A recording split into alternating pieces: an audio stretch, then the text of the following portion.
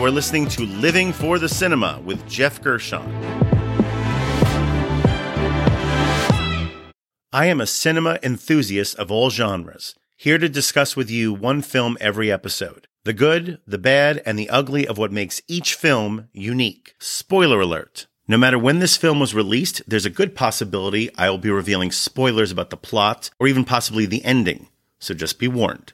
Den of Thieves, which came out in 2018 and was directed by Christopher Gudegast. It stars Gerard Butler, Pablo Schreiber, O'Shea Jackson Jr., Curtis 50 Cent Jackson, Don Olivieri, Mo McRae, Evan Jones, Cooper Andrews, Maurice Comte, and Brian Van Holt. The genre would be bank heist thriller. The Federal Reserve. The bank that's never been robbed. That's why we're gonna rob it. Gangbangers, these are not. They're addicted to heists. Sooner or later, they'll need their fix. You're not the bad guys. We are. Friday. Make sure he knows it's home. Well, I'm gonna let you know now. Better wear your best. Anybody moves, you shoot. Do we look like cops who'll arrest you and just shoot you? Boom. Den of Thieves. Rated R. Now, if you love Michael Mann's Heat as much as I do, and if you heard previous episode Heat, you would know that, you're not above enjoying any of the several different variations of Heat homages or knockoffs that we have seen since its release in 1995. There's The Dark Knight, which is comic book Heat. Those mob fools want you gone so they can get back to the way things were. But I know the truth. There's no going back. You've changed things. There's The Town, which is Boston Heat. When your code of silence finally gives way to fear of trafficking in cigarettes to prevent sexual enslavement, I just want you to know that it's going to be me who tells you to go fuck yourself. There's Man's Own Prohibition-era Heat, which is Public Enemies. There's Law-Abiding Citizen, previous episode, Batshit Philly Heat. There's The Prestige, which is Victorian-era Magician Heat. There's American Gangster, which is Vietnam-era Heat. You sure? Black businessman like you represent progress. The kind of progress that's going to see them lose a lot of money. And of course, that brings us to this most recent version, which takes so many elements, including its LA setting from Michael Mann's original, that it's probably just best to call it Diet Heat. Which means that it has the same basic setup and premise of Heat. Stone-faced ex-con criminal mastermind, played by Pablo Schreiber, planning one last bank job with his crew. It's a lot of money right there, bro. Why don't we just call it a day? Really? You want 3 in hot bills? You're looking over your shoulder for the rest of your life? Or would you rather have 30 clean? I'm just saying. Versus burnt-out, pseudo-alcoholic, obsessed career detective, played by Gerard Butler, trying to take him down with his own crew. Original gangster cop in the flesh. Bob. Huh? How's that mean tennis game?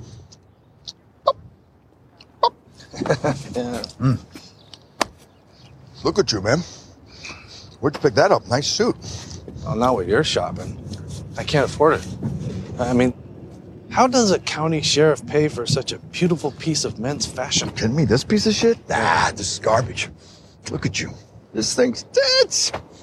Must pull all kinds of ass sporting that, no? You know what? I can't.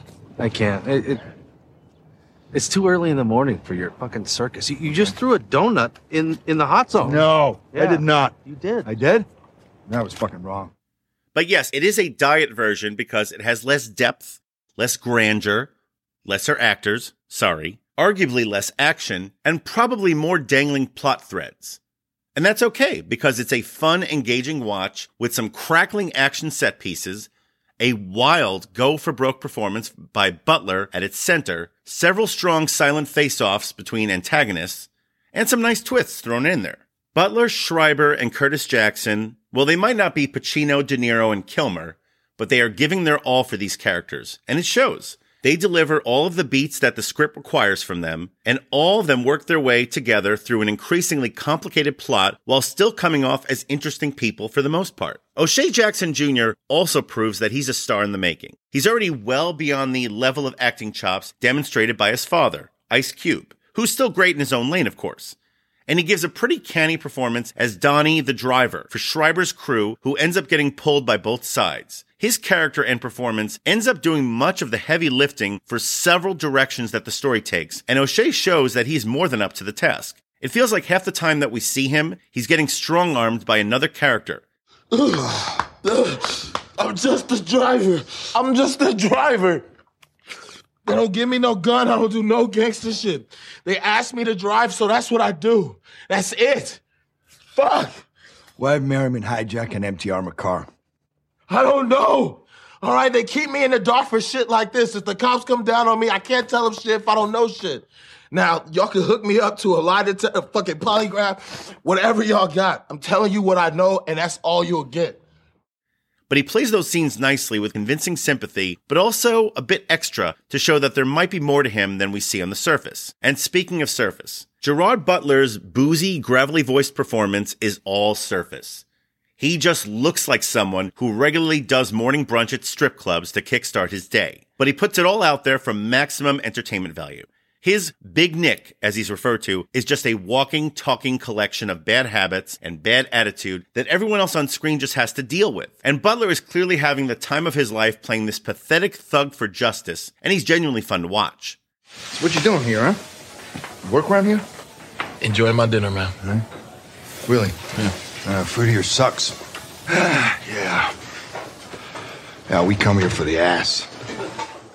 The last hour of the film is pretty much an extended heist action sequence involving a community bank, the Federal Reserve, and really bad traffic on a highway off-ramp. And it's a very well-executed and clever extended climax, leading the film to end on a satisfying, albeit derivative note. Christian Gudegast wrote and directed this behemoth. And even though he's no Michael Mann, and how many directors are, to be honest, well, he clearly has some chops, and I look forward to seeing whatever comes out of his enthusiastic mind next. And that brings us to the categories. The first category would be the best needle drop. This is the best song cue or piece of score used throughout the runtime of the film. Den of Thieves has a runtime of 140 minutes. And while I have some doubts that it needed to be that long, it never quite drags, and it ends on a pretty memorable note. As we have already seen the violent resolution of this ongoing standoff between our two main characters and their gangs, there is also a bit of a surprise twist at the very end related to the Donnie character that I have to admit I did not see coming. And right after this reveal, the credits kick in with this raucous blues rock anthem called Legendary. And it just has a fun, rousing hook to it.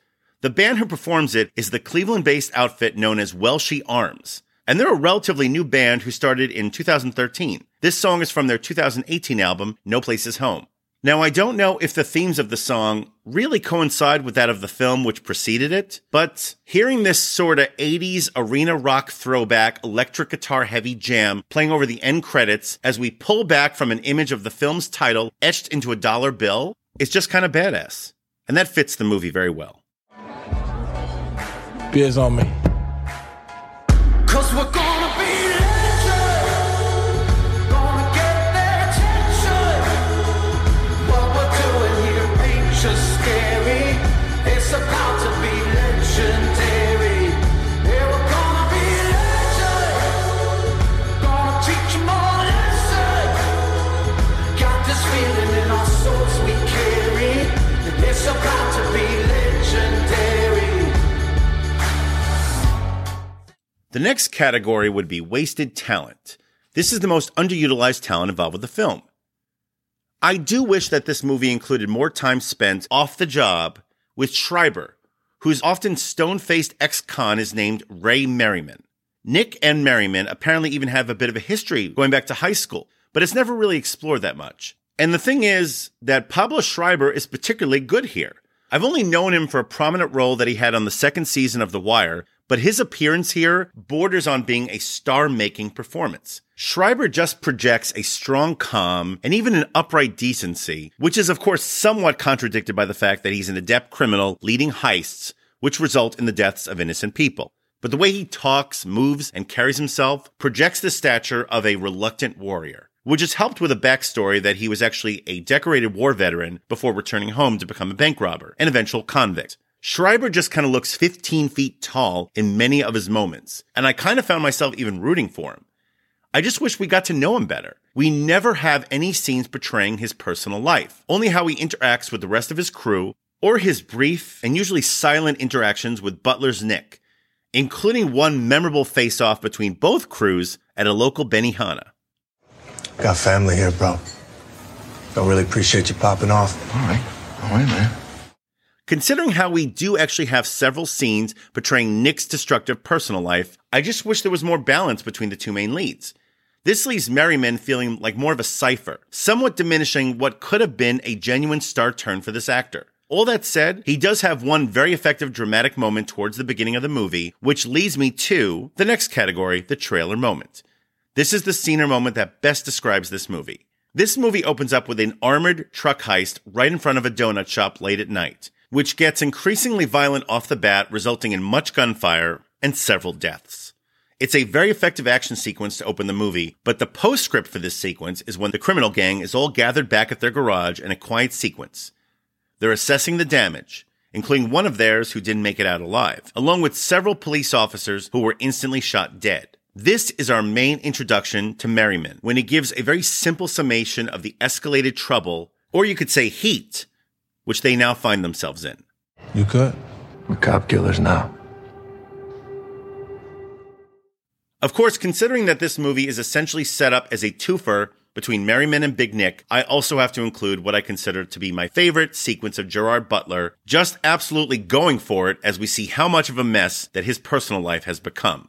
One scene in particular shows him at maximum dickishness, drunkenly crashing a private dinner party with his ex-wife. Well, his soon-to-be ex-wife, as he is delivering to her their divorce papers that she's had served to him. Now, Nick, of course, just can't review these papers off-site with an attorney and have them messengered to her. Nope. He has to make theater out of it by profanely demanding a pen from the host of the party, furiously scribbling his signature as he hurls threats at her new boyfriend, and then intimidatingly insisting on a hug from the poor guy before sauntering out. It's a pretty wild scene. Come here, give me a hug. Come on, we'll save a fortune in therapy. Come on, give me a hug. There you go. Oh, Just always gotta make a spectacle out of everything. Yeah, pretty much. Right, Nick, I think it's time to go. Come on, Mike, let's go. Hey. Call the fucking cops. Listen, I'm sorry, but it's time for you to go. Call the cops. Now, does this scene really have anything to do with the rest of the film? Well, not really, but Butler just makes it memorable. And that brings me to the final category, which would be the MVP, the person or people who are most responsible for the success of this film. In case it was not already obvious, there is one performer who just dominates this movie with both his swagger and his pathos. And of course, I'm referring to Jerry Butler. In today's movie marketplace, Butler has a true niche, and that's because he is one of the last remaining movie stars who's willing to carry pure B-level genre films like this one. And like several other peers of his, and I'm talking about Jason Statham, or hell, if we're being honest, Vin Diesel, I mean, those guys have just become 100% action stars coasting on physical presence and charisma. Unlike them, every few years, Butler really brings it as an actor to help elevate B-grade material into a genuinely good movie. And he helped do this with previous episode Law Abiding Citizen, a couple of years ago with the underrated end-of-the-world disaster drama Greenland, and he's done it here again. His Big Nick O'Brien is a tropey character for sure. I mean, very much influenced by Pacino's Vincent Hanna of Heat. But he makes this guy compelling, and he brings his own bizarre spin to it as well. Apparently, Butler was also asked by the director to gain about 25 pounds to fill out for this role, so he could better pull off portraying a hard-living, perpetually hungover, burnout cop.